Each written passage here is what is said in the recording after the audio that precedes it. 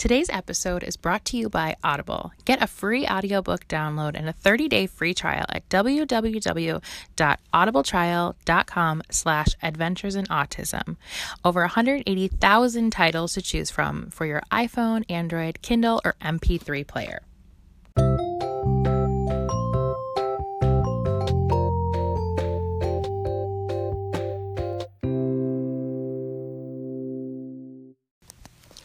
Hi everyone, welcome to Adventures in Autism, episode 46. I am Megan Carranza. Thank you so much for coming to listen. If it is your first episode, welcome. If you have been listening, thank you so much, and thank you for coming on back and supporting the pod. If you are enjoying listening to the podcast, please, if you would be so kind to leave a review, especially on Apple Podcasts, but you can leave a review anywhere you listen to the pod. I would be so grateful. It really does help people to find the show. And again, I just have to say thank you so much to everyone who has reached out and sent messages or emails. I just love hearing from you guys, and I feel like every week this little community is growing more and more, and it really warms my heart. Today's episode is really exciting. My guest is Rebecca Higbee. She is an autism mom times 2. She has 2 sons that are on the spectrum, and we'll kind of get into it in the episode, but they're very different, as no 2 people with autism are the same. So it's really interesting to hear her story from the perspective of a mom with 2 children on the spectrum. And then also she works as a floor time therapist, which before I spoke to Rebecca, I really did not know much about floor time. I had heard of it, but it is not something, at least for me, that I thought was readily available or a lot of information was out there. So it was really nice to get some more info from Rebecca and just hear all about the benefits of floor time. She's very passionate about it, which is awesome. And then very cool, Rebecca and her husband are yo-yo performers. Didn't know that was a thing either, but you learn something new every day. So we talk about that too, which is very cool. So without further ado, I hope you enjoy listening to my conversation with Rebecca. Hello, Rebecca. Hello, Megan. Hi, welcome to Adventures in Autism. Thank you. Thank you so much for coming on the show. So Rebecca had reached out to me a while back as a listener, and I was just very intrigued by her story. And I was like, ooh, I have got to get this girl on the pod because you have 2 sons on the spectrum, and then you yourself are a floor time therapist, which you and I were just kind of chatting before we started. I have heard of floor time therapy, but I am not very familiar with it. We never did that for Logan. So I'm really excited to hear more about that today. But if you will kind of like take us back to the beginning of your autism journey and like where things started for you, I'd love to hear. Yeah, sure. So back in college, I got a degree in child development and a teaching degree for elementary school. Then my path changed after I finished college, and I met my husband, who's a professional yo-yoer. So very cool. He's a performer, and so he does like he was doing a full show with yo-yo tricks and like comedy and music. So I ended up taking that path and becoming a performer. And so we did that. We went to 26 different countries, just doing our show all over the place for different festivals and corporate events and cruise ships. Okay, I just have to ask, how does one become a professional yo-yoer? There aren't too many out there. I can imagine. Yeah, it's a pretty unique career choice. I love it. There's lots of yo-yo demonstrators, but not a whole bunch of like performers that do like a show. So we were just doing that, and then I just joined the show because there's yo-yos all over the house, and it was pretty easy to learn how to yo-yo. So you know how? Because I don't really know how to yo-yo. Did he have to like teach you how to yo-yo? Yeah, I didn't know how to do it at all. Oh my God, crazy! And you just picked it up. Well, because teaching is so much like performing, and I always wanted to be a performer, so it was just a very natural progression. Okay. Gotcha. That's very and cool. then I love that you guys did it together too. If I worked with my husband like that, we might kill each other. I don't know. No, we actually really enjoy it. Oh, that's awesome. So then we decided to have a baby, and all that was fine. And we were like, okay, so like the plan was we have the baby, of course, you know, plans. You think you can plan. Right. So I was like, okay, I have a teaching certificate. We're on the road. Like, we're just going to be like on the road with our little one, and I can just homeschool him and we can keep traveling, keep performing. That sounds like a good plan. Right? I know. Just a great plan. Yeah. So for the first several years, so we had Theodore in 2009. So he's 10 now. And we took him on the road. Like, he flew with us. We drove cross country with him. He would just go to shows. And as long as he had a Matchbox car and he could sit there and play with the wheels, he was good to just like sit through the show. And, you know, totally like interactive with us. Speech was delayed, walking's delayed, but to be honest, we weren't around a whole lot of other kids. And I mean, we were coming home and, you know, he's going to the pediatrician and all that. But we just definitely missed some signs. But we're hanging out with other performers and he's just like fine with them. Just, they think he's great. I'm like, well, his speech is kind of delayed, but they're like, whatever, he's great, you know. So the fact that he was so adaptable though, to be like traveling with you and going to the shows, and I mean, like needing the Matchbox car to kind of keep occupied, but still as like a little kid, that, I mean, that to me, like, that's pretty impressive. So I can see why, you know, maybe the other things were overlooked, because you probably were thinking like, oh, this is such a great little kid. Yeah. And like, I had worked with autistic kids in college, but it was just a lot more severe. It was a lot more like completely nonverbal, or like, you know, just as a lot of us who, you know, were sort of introduced to autism through our own kids, you sort of realize like, oh, this looks different. Yeah. So we came back from one of our big tours. We were out west and drove back home. We live in Massachusetts. And so he had a friend over, and I'm like, his friend's talking a lot more than he is. He actually answers his dad when his dad asks him stuff. Like, that's funny. And Theodore could recite all the lines from all these Bugs Bunny cartoons. And I mean, like, pretty complicated words. He had no idea what he was saying, but, you know. And how old was he at this point? Oh, so he's like 3.5. Okay. And, so he could just do these lines and be like, exit our hero, stage left. But then I would be like, Theodore, what do you want for lunch? And it was just silence. And so I Googled kid repeats lines from television. And, you know, the screen just lit up with autism, Asperger's. And I'm like, oh, and, you know, tears. And then my husband comes home and I'm like, oh, I think he has autism. How did we not see it? So then it was sort of like everything sort of like snapped into action at that point. He's too old for early intervention. So, you know, we took him to the pediatrician, and they're like, just go through the school district. And then we thought the school district's assessment was his diagnosis. And so, you know, they assessed him and said, yes, you know, he's definitely showing signs of it. And also one of the psychologists said, I can't believe you didn't see this, which really, like, to this day, I'm like, oh, that was just like a stab in the heart. That is like so unfortunate that somebody would use that kind of language with you, because I mean, like you said, yeah, looking back, you can see things, but like, that's really nobody's opinion to judge. It's really that, because all that matters is that at least at that point you were taking the steps to move forward and to help your son. That grinds my gears.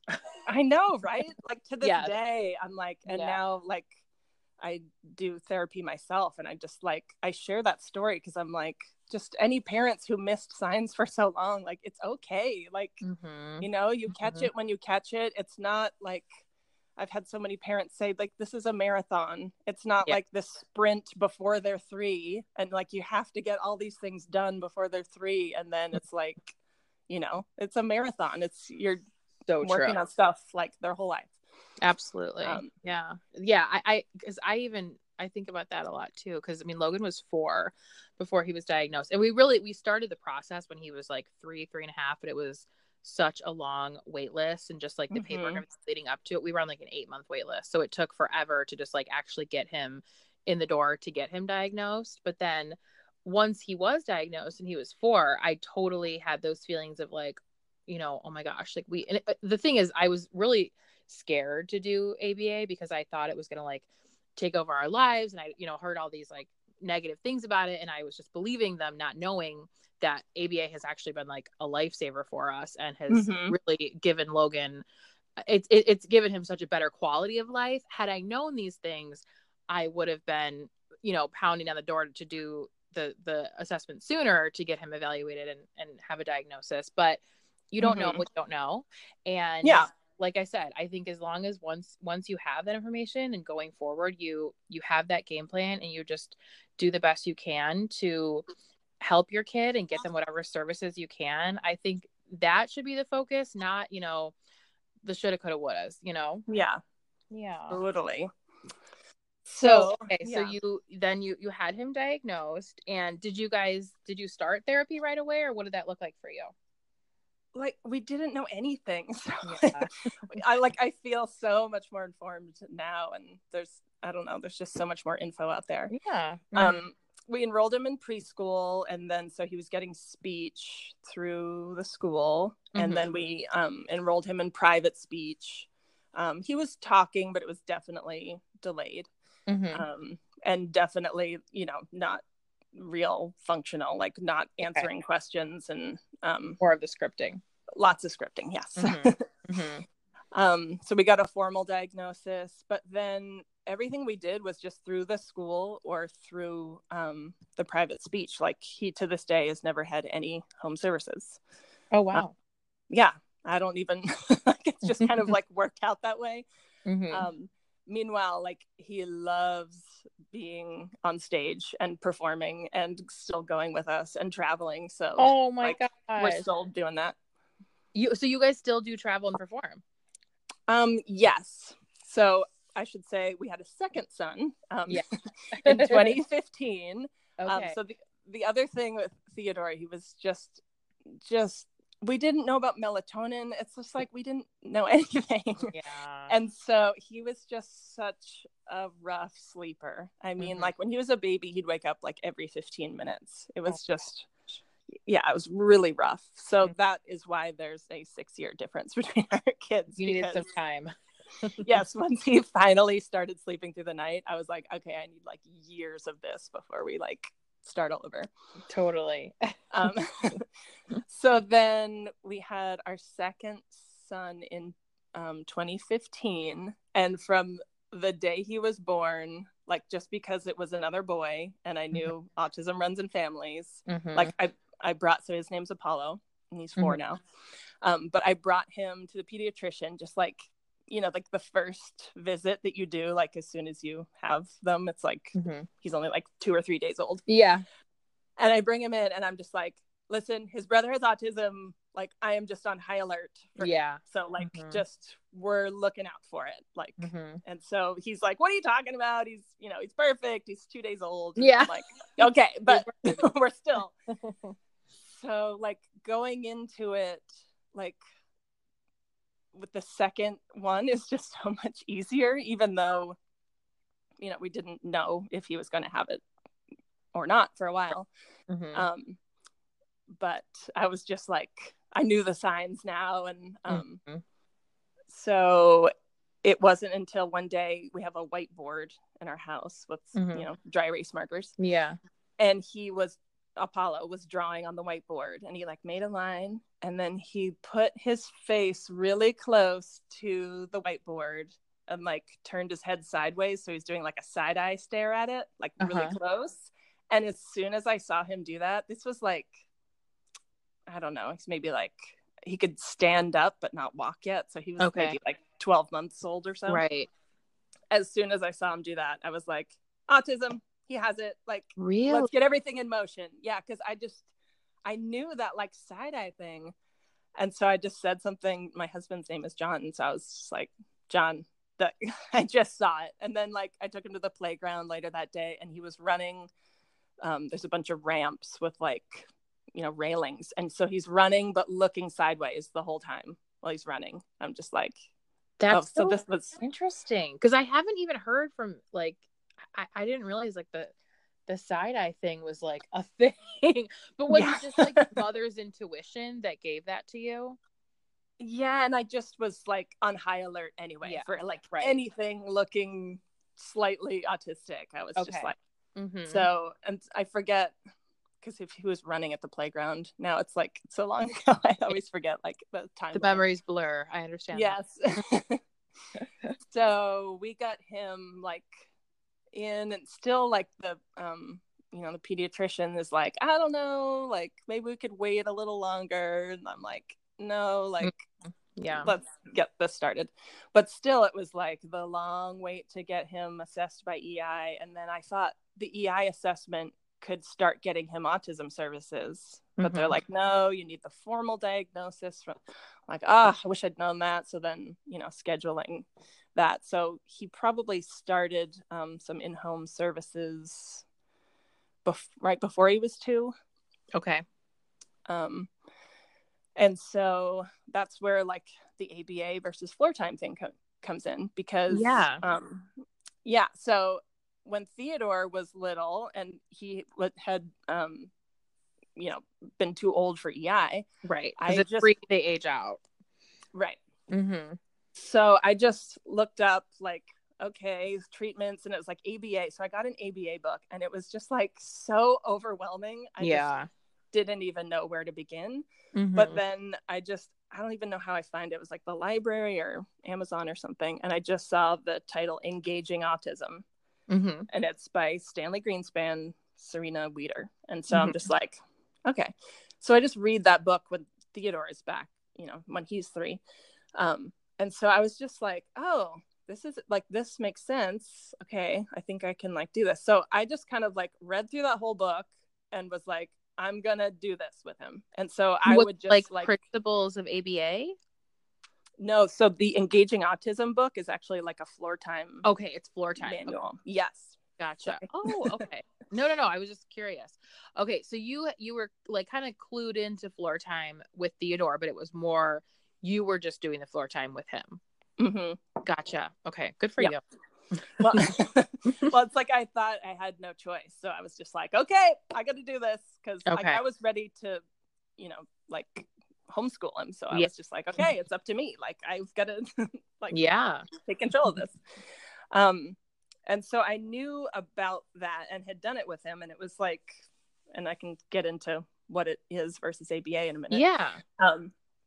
But so when Apollo was diagnosed, they gave us sort of the options of, okay, here's some ABA people, and there's one floor time company that will be covered by your insurance. And we have like the Massachusetts state insurance here, because we're just independent self-employed artists. So like, we're just really lucky. Our state has had, you know, just state insurance for a while. Gotcha. So they would cover ABA or floor time. And so I had a couple, you know, people come in, and the floor time woman came in, and I was sort of like, you know what? You don't even have to give me like your spiel. Like, I'm in. Like, I've like read the book. She's trying to describe it. I'm like, no, like I want you guys. But she's like, there's, you know, several month wait period. Okay. Of course, with everything, right? Right. It's always a wait. So, but the ABA could start right away. So I was sort of like, okay, well, and I just feel like when the kiddos get diagnosed, not all, but a lot of the psychologists will really say ABA is the gold standard. Got to do ABA. It's got to be this many hours. And it's just like the hours. So it was like, that's what scared me. Cause it was like, right? They were basically telling me, you know, that your 4-year-old needs 40 hours a week of therapy. And I was like, what? Yeah. I should say that wasn't even like what that was more so like when I was like looking into ABA, what I was finding when we actually did get started, it was nothing like that, which I mean, I've talked about it so many times before, but I mean, right. I think that there is a lot of misconceptions about ABA. And I think that's one of them is that like, yes, it is time intensive. That's part of the program, but no, it does not have to be 40 hours a week of therapy where your kid is like exhausted and they're just like drilling it into him. It doesn't have to be like that. Right. Yeah. So, but you know, I'd heard from the psychologist, like the hours. And so I'm like, okay, like I really want floor time, but you know, I'm going to go with these guys for now, since you have a waiting list. And, right. You know, so we started with ABA, which was going fine. So I'm just to sort of explain, Apollo is diagnosed as moderate to severe. At that point, he didn't really have any language. He'd had a few words and lost them. He was making some very like pre-verbal sounds, like you know, like first letters of words. So they were really pushing the PECS thing. Yeah. And I was just sort of like, I don't know, like he seems like, so he was having a speech therapist over, and some days it would be the same day. So like the speech therapist would come in the morning and she'd do bubbles with him, because all kids love bubbles. Of course. And so he'd be like looking at her and she'd be getting him to sign more, and he'd be doing the sound, and they're like sharing this moment. And then ABA would come over and just be pushing the PECS thing, where it's, and I know it's like at the beginning it looks totally different than what it turns into, but just what I saw of like, okay, we have to sort of ignore him, and he puts this thing in our hand, and I'm sort of like, can you just explain it one more time? Because I'm just, I know. Like... No, it can be confusing for sure, because I feel like that is one thing with ABA is it's like there's a lot of like there's a process that you have to follow with everything. Right. And it, like you said, in the beginning of it, it doesn't always make sense, especially when the kiddo is first kind of getting used to it. And then it all starts to make sense. But at least in the beginning, and I think for like, I mean, it's different for everybody, but that can be tough for sure. Yeah. So I was just like, I kept questioning it, and I was like, I don't know. And then the Floor Time company, after several weeks, I forget what the wait time was now, they had an opening. So they had, they actually first started sending one of their, what they call a case coordinator, which is sort of like a BCBA. Right. She would come over and just like help train me. So even though they didn't have, like, they call it autism specialist with that Floor Time company, since they didn't have a specialist, they would just have her come over, the case coordinator, and just sort of like train me on like, how can I work with him? That's great. So yeah, so then they finally had a specialist. And so when they started working with him, again, it would be like ABA in the morning, Floor Time in the afternoon. So I could just sit there and like watch it play out. And I'm like, just feel lucky that I had the option to like see the two kind of like side by side. And again, like every kid is different. And like, but just for our kid, seeing how he was during and after ABA and seeing him during and after Floor Time was like, oh my God, the Floor Time is just like, he's making all these sounds after, he's like so excited. I was just like, I want more Floor Time hours. Like this just, it really speaks to me as a parent. It just is like making him blossom. Like I was totally open to ABA, and like, and a lot of parents go with both. Because you can do both. You don't have to pick one or the other. Yeah. And so really, really resonated with you. Yeah. And was like totally resonating with him, because like as soon as his specialist would leave, he'd just be like chatting up a storm. Like, I mean, it was like babbling, but it was like, whoa, he's like, the wheels are turning. Like, yes, it was just like, he wants to talk. Yeah. So it was just sort of like, it was just seeing that I was sort of like, okay. And then like the Floor Time, they had another person and another, and they were like, do you want more hours? And so I kept like cutting back ABA, and I'm like, and they're like, you really can't keep cutting back the hours. You know, you gotta like he has to have a certain number of hours per week with our company. And so I was just like, okay, I guess I'm not using your company anymore. Like it just sort of like happened that way. So I wasn't like, oh, ABA is awful. You know, I wasn't like, I was totally giving them both like a shot in my own living room and sort of like watching it unfold in a way. And you were just seeing more progress with the floor time. Yeah, totally. Gotcha. So yeah, so the ABA, so he just started doing floor time, but he's also getting OT and speech and going to like a play group kind of thing. And so like the main difference, like, because the floor time versus ABA, because a lot of it is like so broad and it's always so different for all different kids. Right. But like the main thing was probably like they would always follow his lead, at least to begin with. So that's like one of the main things. It's just like they're always doing something. So even if you see a kiddo staring out the window, you see a kid, like my kid loved to run up and down the hallway and look sideways at the lines on the wall. Like they're always doing something, and like not saying like, oh, he's just doing his like stimming thing, like let him be, or sort of like passively trying to like do the same thing they're doing. It was like super high affect. Like they were just like super psyched to be there. Like they just wanted to be like his best friend, basically. And so it's very like deceiving at first, because you're like, it really just seems like they're just playing with him. Like, yeah, this is not therapy. They're just like having a like good old time and they're all laughing. But like they would really start. So my son loves to chase. Like he just wants to run all over the house.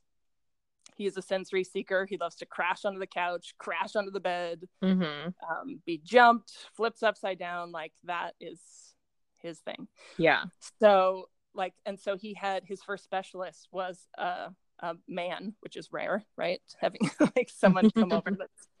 We have a male therapist too, so I get that. Oh, yeah, I know, right? He's great. We love him. Nice. Yeah.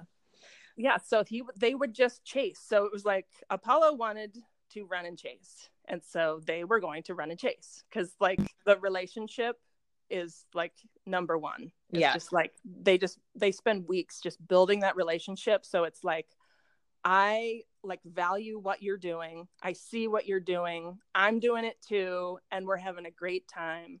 And like, so it was just so cool to see that. So you just like dive right into their world. Right. And like, it's really cool to see kiddos sort of like, because at first you're like joining them and they're like, what are you doing? Like the running along the wall thing. Like I'd be running with him, and he'd just be like, what are you doing? Like, get out of my space. My thing. Yeah, totally. Yeah. Or for like the chase game, they would just like, he loved the chase. And so at first it was like, he would just be like pushing on his specialist's back, like, go, you know, because he would chase, but then he would just stop, you know? And he's like, Apollo is so motivated to get him to keep chasing, because they would just, he had like the gleam in the eye. And that's the other thing floor time is always looking for, is just like that gleam in the eye of just like, this kid is super excited to be with you. And like, he'll do whatever you want basically, because like you are so fun. Yeah.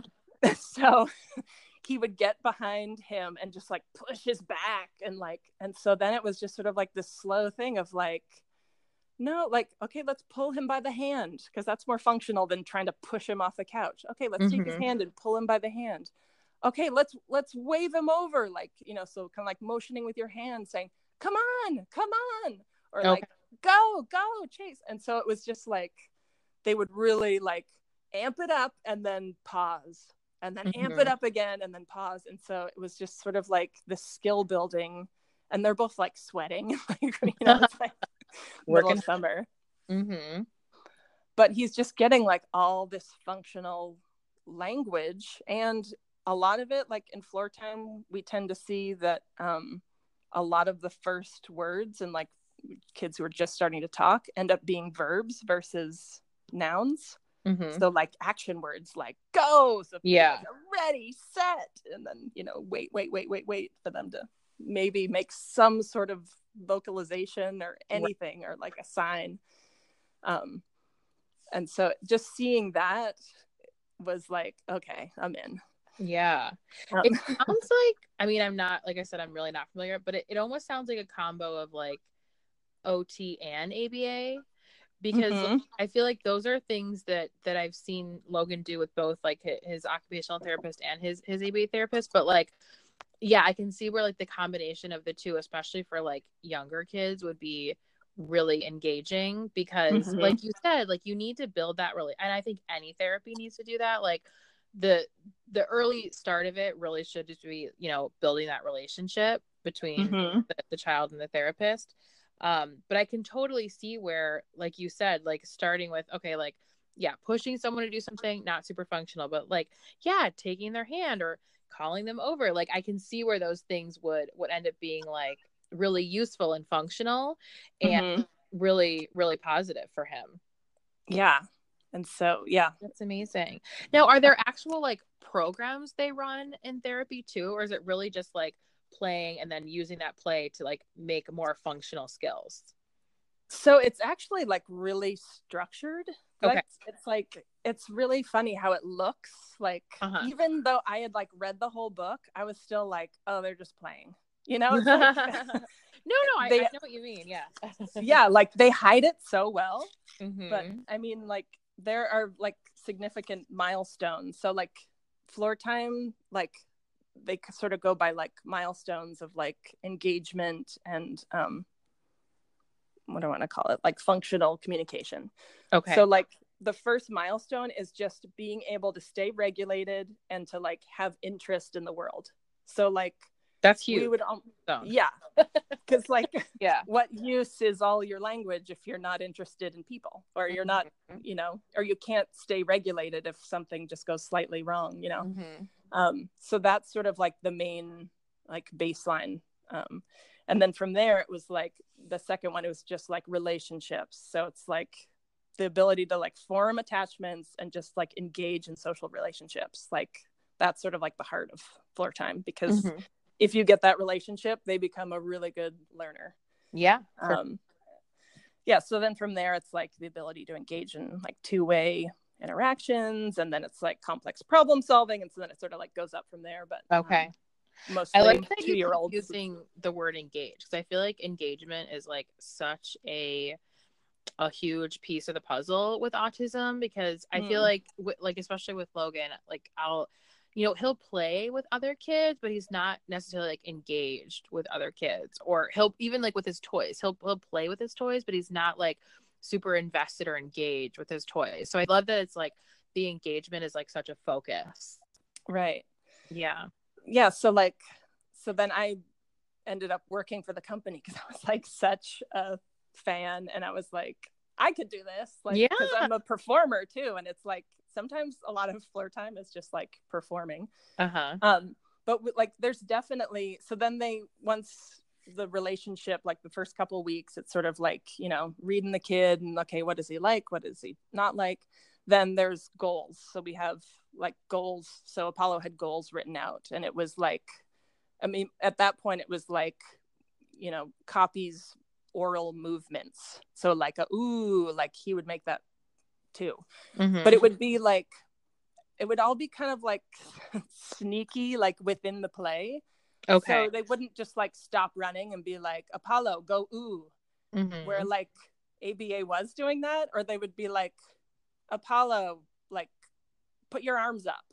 And they'd sort of be like, what? Like it was so out of context. Where like they would be like running down the hall and then be like, yeah, we jumped on the bed, woo, and like would put their arms up, and then he would just naturally copy them because he's the wording head, so engaged that he's just naturally copying them. So I started towards the end of when he was about to age out, when he was 3, I started working for the company because I was just home more and not performing as much, just because 2 kids in school, you can't quite travel the way he used to. Right. Um, That's what I was wondering when I was like, oh, you still perform? Because that would be quite a feat. we do. It's just more like weekends and Gotcha. The summer is pretty Yes. busy. Okay. So you're gearing up for that, I'm sure. Yeah. So you said something, I know you had mentioned this to me earlier too. So is floor time like, is it only until age 3, or is it just like that's when you had coverage till? Like, how exactly does that work? Yeah, so it's a lifelong thing, sort of like ABA. It's just like an alternative method. Since it's a newer type of therapy, it's only covered in Massachusetts by Mass Health, which is sort of like our state insurance, until age 3. Gotcha. Okay. Which is crazy, but that's just where we're at. But there are different modules that you could use with like older kids also. Yeah, totally. Modules, but like different programs, I should say. I don't know the right verbiage. Yeah. So once your kids aged out then, and you were, doing floor time yourself, were you able to implement that with them like on their own, or on your own, I should say? Yes and no. I mean, I would just like give so much to the kids during the day that I would like come home at night and be like, I cannot. Yeah. Well, it's so hard too, because I feel like your kids, as much as you want to work with them and help them, I can get like a small fraction out of Logan that his teachers and therapists can get from him, because it's like he so sees me in that role of like mom. Right. So it's like kind of like when you were saying, like when you were first kind of starting with him and he'd be like, what are you doing running with me? Like, I feel like that's like Logan kind of, what are you trying to do? Right. I can like read books with him and have him like point things out to me, and like sometimes get away with more like kind of like therapy type things, but so much of the time he's just like, no, I already did all this stuff, so I'm not working for you too. Right. He just wants to like hang out, which I totally get. Yeah.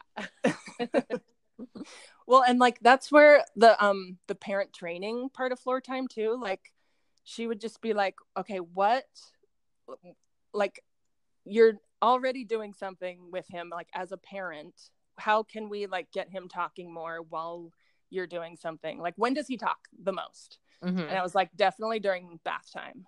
Oh, okay. So she's like, okay, great. So like, I'm gonna have you focus on bath time, and you're gonna try to like, just like, because it's like the sensory experience, and so so just a lot of OT goes into floor time too. We're a lot of like wannabe OT therapists. That's what I was saying. It sounds so much like, because when Logan does OT a lot, which they kind of work a little bit that into ABA also. But yeah, that's like, we would do a lot of, when Logan was really little and we first started with OT, like she would bring over that big like yoga ball, and she would like roll him on the ball and kind of do like that ready set and wait for him to make any sort of a go sound. Now we do it like right now, like the weather's getting nicer finally, so we'll take him out on the swings outside during ABA, and we'll kind of like pull him back and do like the ready set and wait for him to say go before we kind of launch the swing. So yeah, when you were saying that, I was like, oh, this definitely has some OT principles for sure. Yeah, definitely.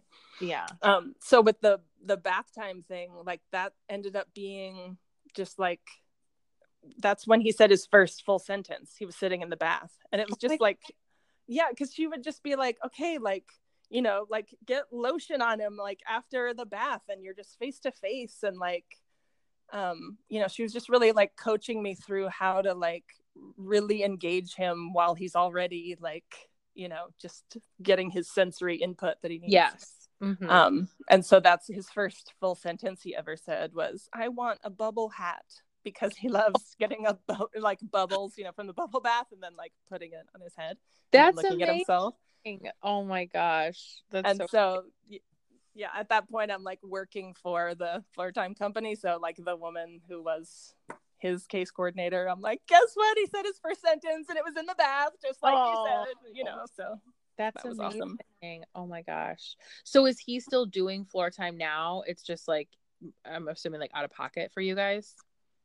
No, it's crazy expensive. So I'm just doing it with him. Okay. Which gotcha. like, again, is like so difficult as a parent, because it's so easy going to someone else's house and you have nothing else to do but play with their kids totally. versus you're in your own house. No, I used to be a nanny, and I think about like all the things that I would do with those kids and like the games and just playing and make believe, and I'm like, my poor kids get like a fraction of that, because it's like when it's not your kids and you're like in somebody else's space, and obviously I was getting paid to be there too. It's like you're just like so much more willing to do stuff.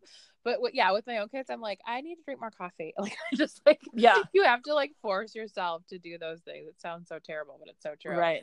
So does he do just floor therapy with you, or is he doing ABA or any other kind of services?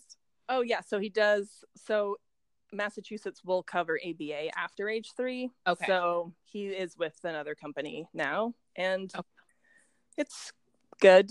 Do you see a difference between like when you first started ABA? Like, do you feel like it's just like a better fit for you guys, or it's still not like quite what you're hoping for? It's like they're like working on great like skills with him. Like they helped him potty train, and they're just helping him like take turns and stuff. But it's just the like when they have the token board and like you get a break, he's just like, what are you talking about? Like they're and they have this problem at his preschool too. They're like, we can't find a reward for him. I'm like, he's a floor time kid. He never got rewards. Like if you could like toss him into a beanbag chair, like that would be a reward. Or like could that be a reward? Because like Logan's reward will be, we have a little trampoline, and it'll be like he gets to go jump on the trampoline. Yeah, totally. Like stuff like that. Like more kind of like what kind of reward are they looking for? It's just something that's like small and quiet, and food or like a toy or something. But like he doesn't want any of that. Like can't they give him like just more of like the sensory input as a reward? I guess. I don't know. I think I think ABA really does depend on like who you work with, because I feel like, and especially having talked to so many other parents too, it seems like I feel like ABA is definitely shifting in the right direction, but it seems like there is still a lot of like kind of old school sort of like principles of ABA that like I think we still need to kind of shake up a little bit, because there's some people that I talk to that where like it is still a little bit like stiff and rigid in that way. I feel like we've been really lucky because we just haven't encountered anything like that. Like if there's something that Logan, like how you were saying, like they kind of meet him where he is with floor time.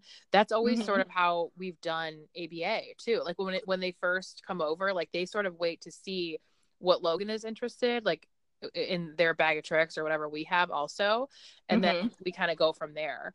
But I think it's so like it's so individual because there's so many different ABA companies, and then inside of that there's so many different BCBAs and like therapists on the team, and it's like they all have to really click into motion for everything to work and like be kind of like a smooth vehicle. Right. Yeah, which that can be really hard in itself. Yeah. For sure. No, but it's going fine. And like the one other thing I forgot to say about floor time is like the other like thing that they're always trying to do is try to get circles of communication. So that just means like back and forth. So that can be like the kiddo wants to jump. So it's like they're like looking at you. They have their arms outstretched. Like, maybe they're signing more. And so then it's like the jumping and then the pause. And then it's like, will they reinitiate? So you're like kind of waiting for them to reinitiate. And like, so the circles of communication, whether like verbal or nonverbal, is also like, that's always in kids' goals in floor time. Because it's just like the natural back and forth, whether there's words or not. And then like coordinating like eye gaze with a gesture and like, but they've turned their shoulders towards you while they're saying a word, like trying to like organize all of those together too, is like a big part. And so, yeah, I've actually just been trying to do more floor time with Apollo, and I've like, I really have to be like, okay, 15 minutes. I'm not going to look at my phone. I'm not going to like, I'm just going to like, and he will like if I haven't done it in a week or two, like, and try to join him, cause he has if he watches me play with toys, then he will often model that and then or copy it. And then he'll like add one little thing. And I'm like, yes, like with a dollhouse or something. Yeah. And so, yeah, like if I haven't done it in a couple of weeks, he'll sort of like block me out and be like, nope, like I'm just having this little character, like go use the potty and go upstairs and lie down and go to bed, and like I'm gonna do that over and over. But like if I can really get in there, and like you have to like amp up the affect, and like it's like sometimes when we worked in daycares, like they thought we were crazy because we're just like really just for kids that like really don't have any interest or don't like turn to any sounds at all. You have to like really amp it up at first, just get attention, just to like share attention. Well, I can see where your performing background would come into play there. Totally. And then like everything they do like is purposeful. So like I was seeing a kiddo in daycare, and she would always just take off. Like we'd sort of be near each other, and she would just take off to the other side of the room. And then I'd go over there and she'd take off to the other side of the room, like just get away from me kind of thing. Or I just don't see you and I'm just, wanting to run around the room. But just like, okay, this is purposeful. Like we just treat everything they do as purposeful. Like this isn't a stim. This isn't like she wants to be by herself. Like I'm going to insert myself in her world, and I'm going to run over there with her. And so it'd just be like every time she'd get up to go, I'd just be like, go, go, go, go, go, go, go. And then kind of go run over and tickle her. And so like the first few times, and again, the daycare people thought we were like crazy because we're like really amping it up. So yeah, but then she'd start looking over her shoulder. We'd get the little glance over the shoulder. We're like, like you have to look out for those subtle cues. Like, and so, so then it just became, she would run over, but like, if we didn't go, she'd be like, hey, where are you? Like looking for us. Like, no, this is the game. Like, come on. That's so cute. That reminds me, one of the first, like when Logan first started with PAX and was like really getting into PAX, he loves like tickles and like deep pressure, that kind of thing. And that was one of the packs that he would give like over and over. We had one for tickles. He kept doing, I want more tickles, because that was like really motivating for him to like have that input. That's so cute. I mean, I think so much of it is just like, and I've said this before, like just meeting the child where they are and just figuring out like kind of how you were saying before, like how to kind of get in their world, like what's going to be the connection with them. And no matter what kind of therapy you're doing, I think if you start from there, you're going to have a good result. Yeah, totally. Yeah, for sure. And then I feel like we talked a lot about Apollo, but how is your older son doing now? Because he's 10. So that's like, I feel like that's a very transitional time for any kiddo. Yeah. So he's in 3rd grade. So he went to our public preschool for 2 years. Then we tried a year of homeschool. Oh, good for you. Yeah, that did, like knowing he had autism and everything. And that just did not work out. I mean, there were some good points to it, but it was like, okay, I need a break from him every day. I would not be able to do it. So I give you credit. Yeah. It was great when we were traveling. Like we were great, but once we came home and then there wasn't the structure, it was just rough. So he's in I mean, it's a technically private school, but we get loads of financial aid. Oh, good. But it's like this very forward-thinking school in Western Mass that I had actually studied when I was in college. And like their whole thing, like they came up with the whole responsive classroom idea, which is just like social-based curriculum. Okay. And, they're just really like into like social justice, and like they go out with the kids at recess. And I mean, these are mostly neurotypical kids, but they go out with the kids. Okay, so it is like a blended environment. Yeah. Okay. There's maybe a couple other kids in the spectrum in the school. I'm not even sure. Gotcha. But they go out to recess with them and like teach them how to play, and then like a lot of them are doing the like social groups because as they say, they're like, as it turns out, like all kids could benefit from social skills, and all kids could use help on the playground, like figuring out how to like play and be kind and take turns. So he's doing really well there, and like we'll do little presentations on autism and like read a book to the class, and he'll explain like how it affects him. He's like self-advocating now. Yeah, he's like, and he loves that Apollo has autism, and then he loves that I work for a company. He just like is really like kind of wears it with like a badge now. Like he loves talking about it, and like one of his main things is like anxiety. So he's like so he'll just be like upset that I'm leaving to go to the grocery store, and I'm like, why are you so upset? And he's like, but you might die. But like if my husband leaves, he's fine. And so then I was like, Theodore, why are you so upset that you think I'm gonna die if I go to the grocery store, but if Pop goes to the grocery store, like it's just fine? And he's like, I don't know, I can't explain it, it's just autism. I was like, I mean, that is like such a good answer. That makes my heart swell that he's like such a little self-advocate, and he like takes such pride in it, because honestly, like, it's something that he should wear with honor. I love that he's like, you know, proud of himself and like celebrates the differences with himself and his brother too. That's so cute. Yeah, and I mean, like, it's taken a long time. I didn't even get into and I won't, but the struggles of having the two on the spectrum, and like the older child who really, really, really hates the sound of anybody crying. So having a baby in the house, I mean, this has been like a really long road. But they're now getting along. Yeah, I feel like it's interesting.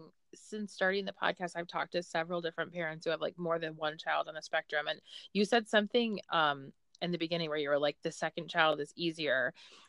Did you mean like just as a parent, the second child is easier, or easier in terms of like accepting a diagnosis with a second child? Yeah, I would say like I never like cried over Apollo's diagnosis, because I was like, well, maybe a little, but like I was just so ready for it that there wasn't the just like days of sobbing that there was with Theodore, that like I think a lot of parents can relate to, where you just hear this word. I feel like I can see where that would definitely be easier, because I feel like with your first, autism is almost like a bad word to say, you know what I mean? Like before they have a diagnosis, like it's like you're so scared to say it.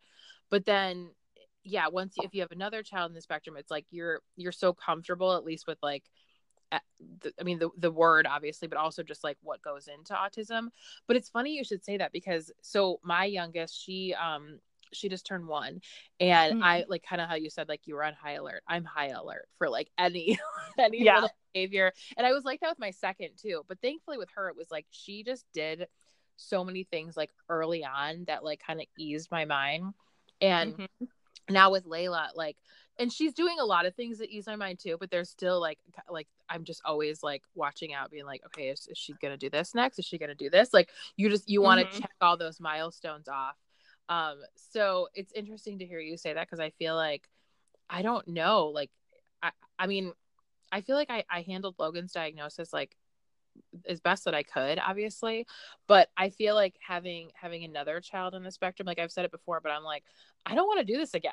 Like I'm like, one time is enough. So like going through it again, I give you so much credit, and especially for just like your positive attitude, and like how you're saying like you didn't cry about it. Like I think that is so like the mindset that if you go into it like that, then it's like you're gonna have a better outcome regardless, because you know at this point now, you know, autism is not a death sentence. Autism is not the end of the world. It's just like really the start of a new one. Well, and like, as my husband has said several times, he's like, what if they're right and we're wrong?